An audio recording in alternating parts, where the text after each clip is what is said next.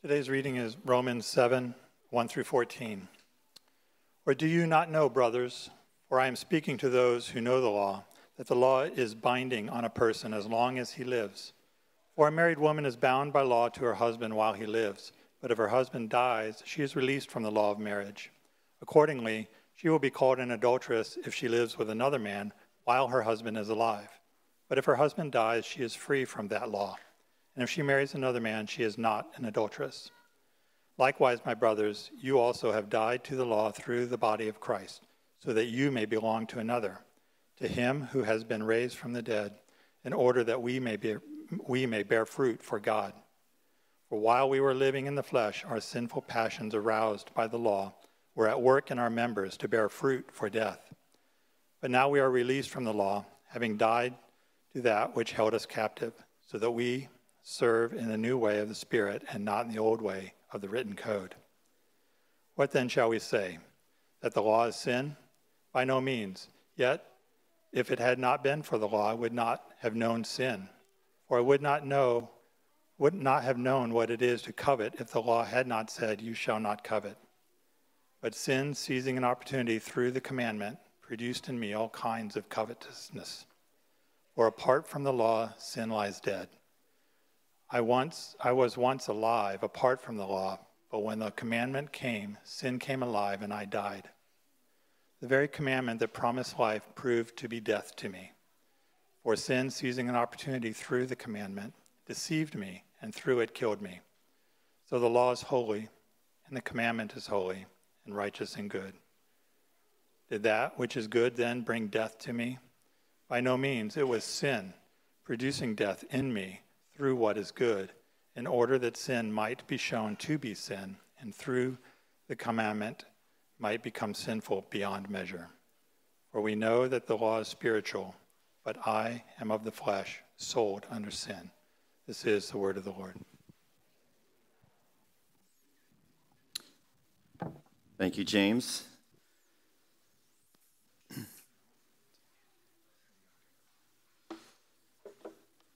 Well, good morning. Welcome to Ironworks Church. It's great to be here with you. For those of you that don't know, Sam kind of introduced me. My name is Josh. I am the Director of Congregational Care here at Ironworks Church. And I just want to give you an invitation. If you have things that are weighing you down, things that you might be having questions about, I would encourage you to reach out to me. I would love to talk with you and to pray with you. My contact information is on the back of your worship guide, and you can reach out to me, and I'll be glad to help you and pray with you. So please take advantage of that. And I am really glad to have all of our kids here this morning. How many kids do we have here? Oh, Sam, yes.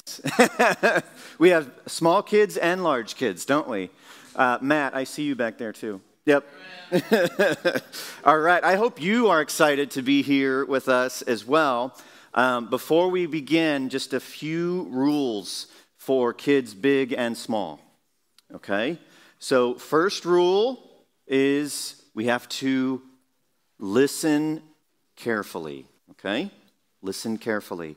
Second rule, we have to be quiet, which means unless I call on you or you're whispering to your mom and dad a question, you should keep your mouth shut.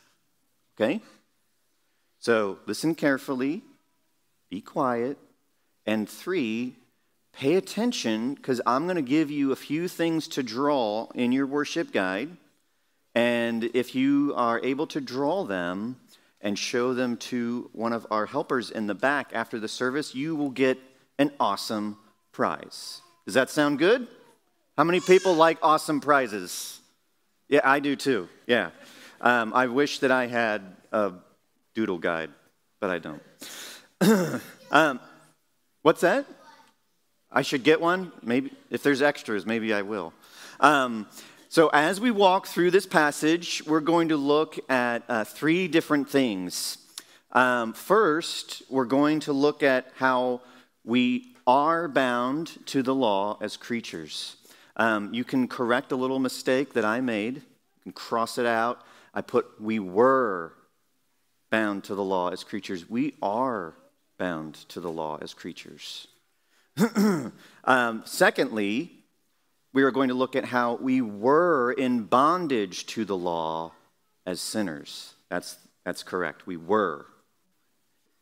And then third, we're going to look at how we have been provoked by the law to know sin.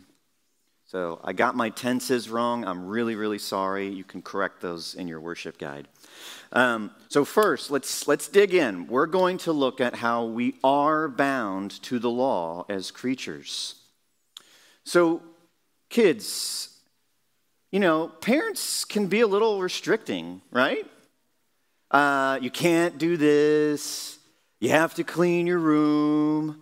I have to take out the trash. I can only play video games or watch TV after my school work is done. So many rules. How many of you ever said something like this? When can I be free from these rules? Any kid ever say that? Okay, some brave kids. Okay, how many adults remember thinking something like that when you were young? Okay, see, you're safe, kids. Even your mom and dad thought that at one point. And myself included. We've probably all muttered under our breath at some time, these rules are stupid and it's just not fair. But the fact of the matter is that while we live in our mom and dad's house, we are bound to the household rules. But when you move out, you are free from those rules and you can make your own rules. That's how it works. I used to be in my mom and dad's house and I had to obey their rules, and then I moved out and I could make my own rules. And now my kids have to obey those rules. So that's how it works. You're bound to them while you're in the house, and then you move out and you're free from those and you can make your own rules. So this is your first drawing, kids. What I want you to do is on one side of the sheet of paper, I want you to draw your room really messy. Like how it is right now. I want you to draw your room really messy. And then on the other side of the page, I want you to draw your room super clean, like the way your mom and dad want it to look. And maybe it looks like that once or twice a year. So draw your room messy and draw your room clean. So Paul, in our passage, makes a similar argument using marriage as his illustration rather than household rules. He says in verse 2, "For a married woman is bound by law to her husband while he lives. But if her husband dies, she is released from the law of marriage. Accordingly, she will be called an adulteress if she lives with another man while her husband is alive. But if her husband dies, she is free from that law. And if she marries another man, she is not an adulteress." So, in our analogy, if you don't clean your room and your mom and dad say you have to clean your room, you will be considered disobedient while you live in your mom and dad's house. Does that make sense? How many of you have ever gotten in trouble for a messy room? Yes, me too. But once you move out, you can keep your room however you want, unless you have a roommate or a spouse that would rather you have your room clean. That sometimes happens.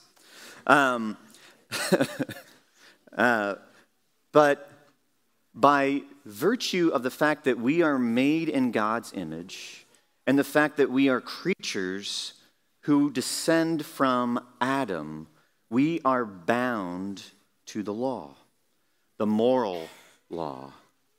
And as our confession says, we must have personal, perfect, and perpetual obedience to this law. In fact, here's what the Westminster Larger Catechism says, if you can put that up there. Yeah, there we go. What is the moral law? The moral law is the declaration of the will of God to mankind, directing and bonding, there's our word, bonding everyone to personal, perfect, and perpetual conformity and obedience thereunto in the frame and disposition of the whole man, soul and body, and in performance of all those duties of holiness and righteousness which he owes to God and man, promising life upon the fulfilling and threatening death upon the breach of it. So that's what the moral law is, and it is binding to all of us because we are made in God's image and we descend from Adam. If you're wondering, does the moral law apply to all human beings after the fall? You're in luck. There is a question that is phrased just like that in the Westminster Catechism. How about that? Does the moral law apply to human beings after the fall? Although after the fall no one can achieve righteousness in life by means of the moral law, it still applies to all humans generally, whether saved or unsaved. So, what this is saying is we are bound to the law and to its demands, and we must have perfect, perpetual, and personal obedience to the law. That's what it says. So we are bound to the law as creatures. And we'll come back to that in a few minutes. Second, we were in bondage to the law as sinners. Paul says in verse 5 that while we were living in the flesh, our sinful passions aroused by the law were at work in our members to bear fruit for death. But now we are released from the law, having died to that which held us captive. So you can hear Paul using this language of we are being held captive and we were in bondage to the law as sinners. But what does that mean? What does it mean to be in bondage to the law as sinners? Well, he tells us that in the flesh, as sinners, our passions are aroused by the law, working in us death. So the law is working with sin in us, and it's producing death.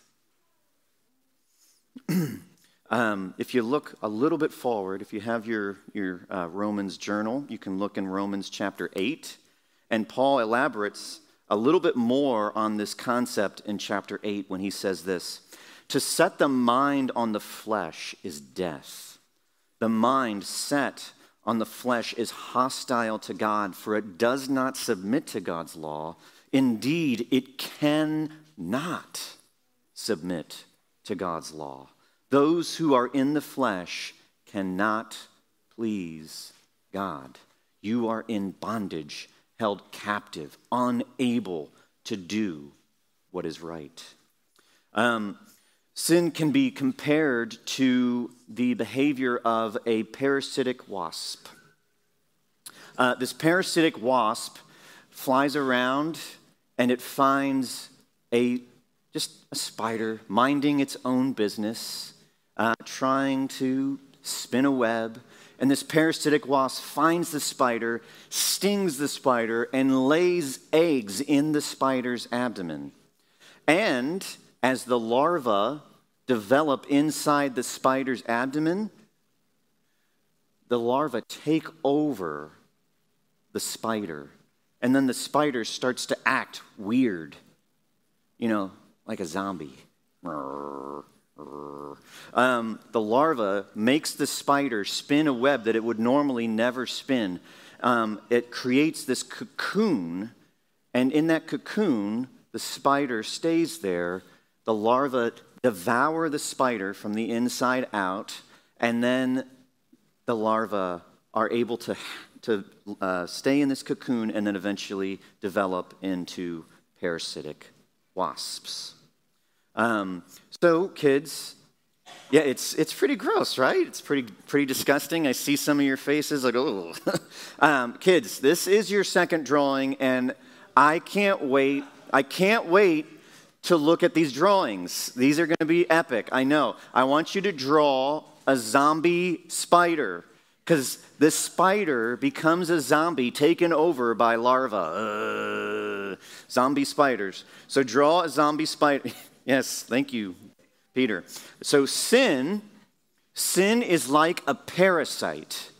It takes us captive and it controls us to serve its own purpose, ultimately leading to our death. So this parasite, it takes control of the spider to serve its own purposes, to make a cocoon for the larva. And then ultimately, the larva devour the spider from the inside out. It is producing death inside the spider. And sin is just like that. It's inside of us, controlling us, making us do the purposes of sin and evil. And ultimately, what that will end up is we will die. So sin is like a parasitic wasp, and we are like spider zombies. And Paul says that the sin is killing us from the inside out, and it's making it impossible for us to submit to God's law. Like he says in Romans 8, it's impossible. We cannot submit to God's law. We cannot please God in our sinful flesh.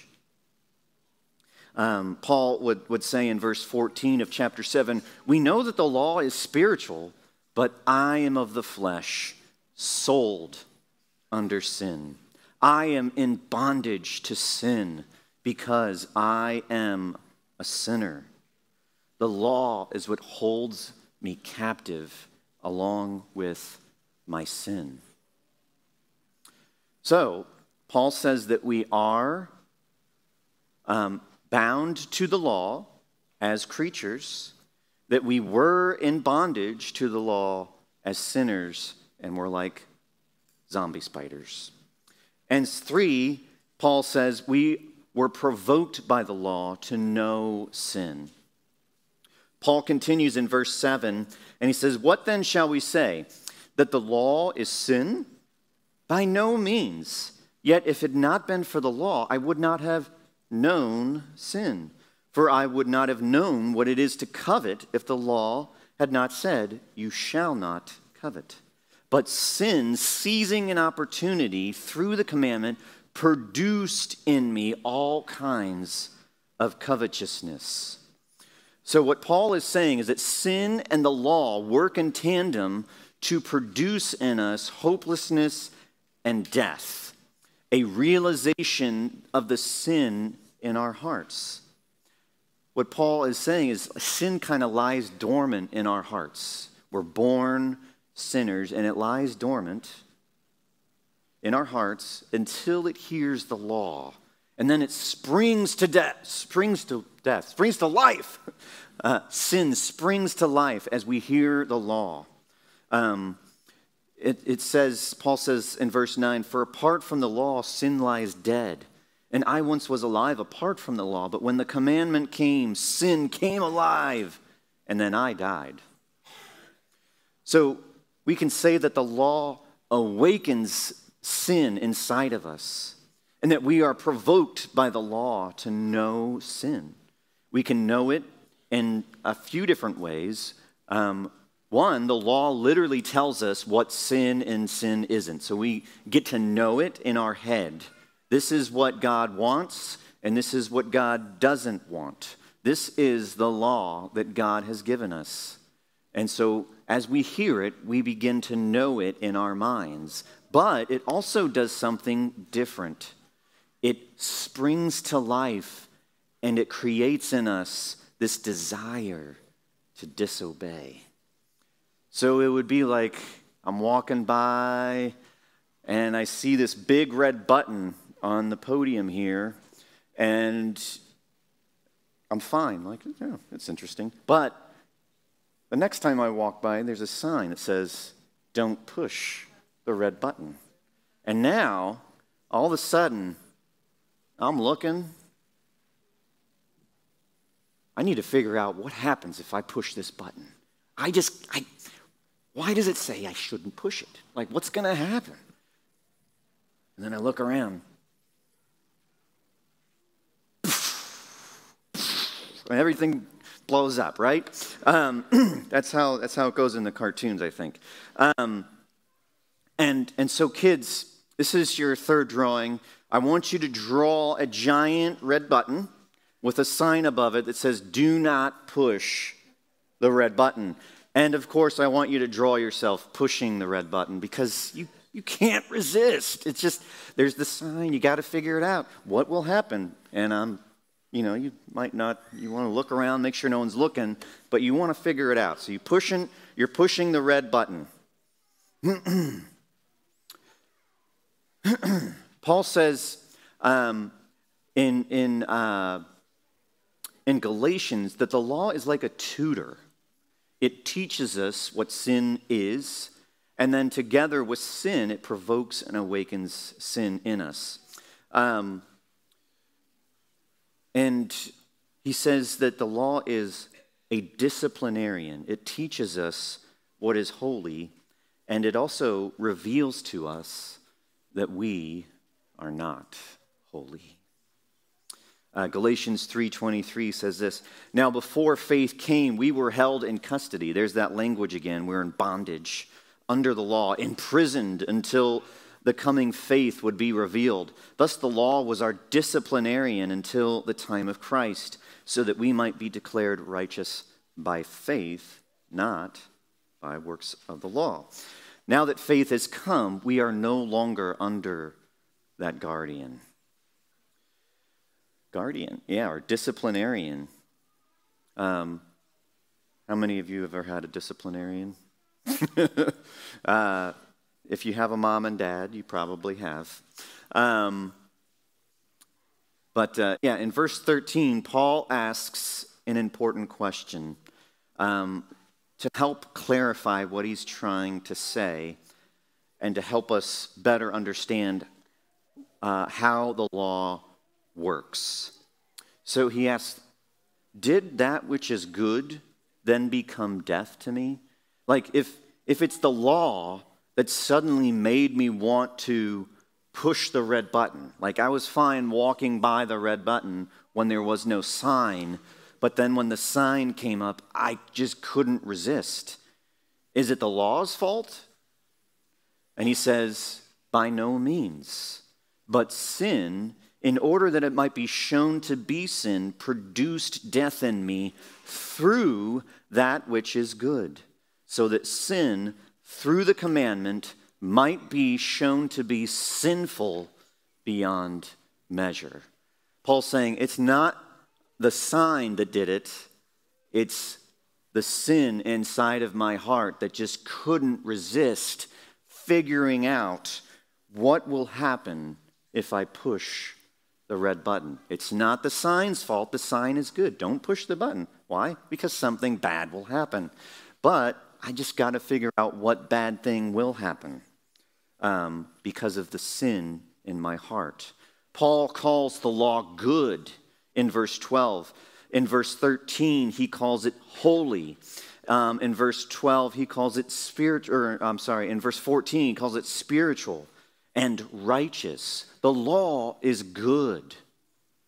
We are bad. How is the law good? In question 95 of the Westminster Catechism, larger catechism, it says, how does the moral law apply to all human beings? And in this, we can kind of see how the law is good. He says, the moral law reveals the holy nature and will of God to all humans and obliges them to live by it. And it also reveals to them the sinful pollution of their nature and hearts and lives, which shows them that they're unable to keep it. The moral law also humbles human beings with the recognition of their sinfulness and misery, and thereby gives them a better awareness of their need for Christ and the perfection of his obedience. The law is good. The law is a tutor, and it's a disciplinarian, and the whole purpose of the law is to point us outside of ourselves to something better. The law itself is good, but the law by itself is powerless to save. All it can do is take us captive and give us the knowledge of the sin that dwells inside of us. It helps us to know that we're sin, that we are sinful. And Paul says of this sin that is inside of us that it is sinful beyond measure. Have you felt that? Have you felt that in your own heart? This sin that's in me? It is sinful beyond measure. And this, if you're like me and you're getting to this point and you're feeling this sin is sinful beyond measure inside my heart, you're probably going to be like Paul in verse 24 of chapter 7. What does he say? He's feeling this, friends. He's saying, oh, wretched man that I am, who's going to deliver me from this body of death? I am sinful beyond measure. Who can save me? What will rescue me from this sin that's sinful beyond measure inside my heart? And this is where Paul reminds us of our union with Jesus Christ. And he declares with all authority that comes from God himself and the Holy Spirit who penned this book through the hand of Paul. And he says, there is therefore now no condemnation for those who are in Christ Jesus. For the law of Spirit of life has set you free in Christ from the law of sin and death. Kids, this is your final drawing. I want you to draw a cross. And beneath the cross, I want you to draw broken chains, because Jesus sets us free from the bondage that we have to the law and to sin. And so I want you to draw yourself jumping for joy because you have been set free from sin and the law.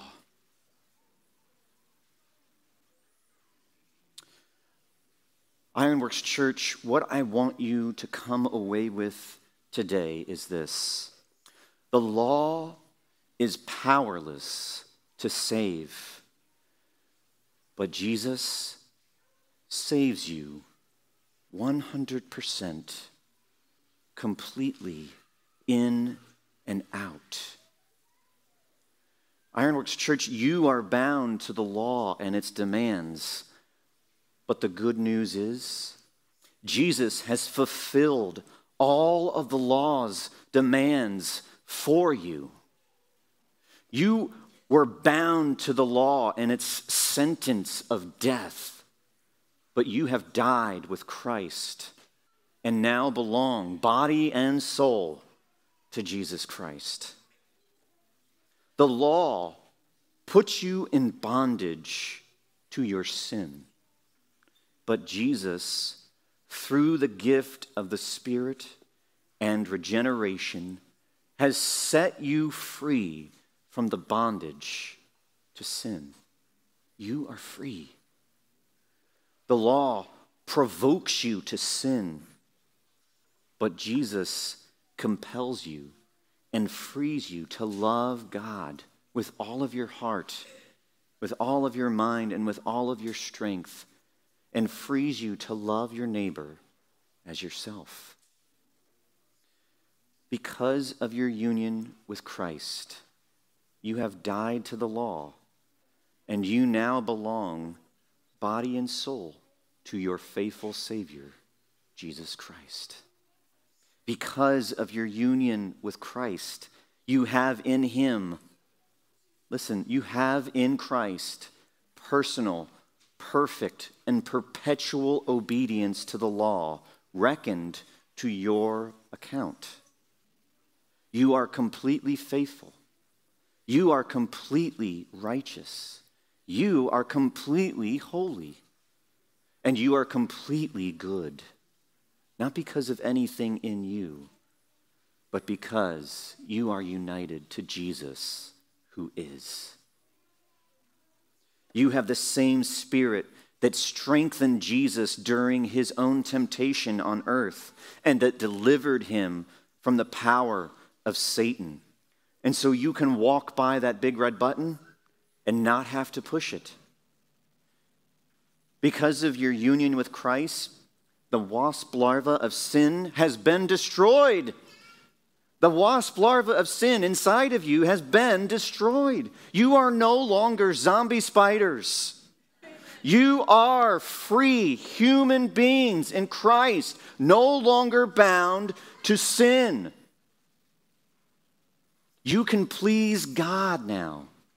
You are his son and daughter. And he is your Father. And he looks down on every single one of you in Christ and says, I am pleased with you. I love you. You are wonderful. So Ironworks Church, let's come to this table right here because it symbolizes our union with Jesus, his death, his resurrection. As we eat and we drink, Ironworks Church, this is the table of freedom. This is the table of forgiveness. This is the table that gives us power to say no to sin. So if you're feeling weak, like you've given in to sin this week, like myself, I need to come to this table and be strengthened. So let's do that. Let me pray for us. Gracious God, we are so incredibly grateful for what Christ has done. He has united us to himself through faith. And he has given us as a gift perfect, personal, and perpetual obedience reckoned to our account. He has given us adoption as sons so that we can call you our Father. He has broken the chains of sin and death and the law that they had on our heart, and he has set us free. He has destroyed the wasp larva of death inside of us. He has set us free. God, I pray that you would help us to walk in that freedom. I pray that you would strengthen us as we come to this table.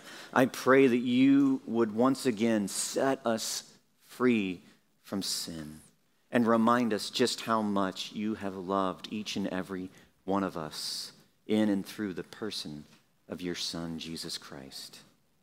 Lord, we ask this in Jesus' name. Amen.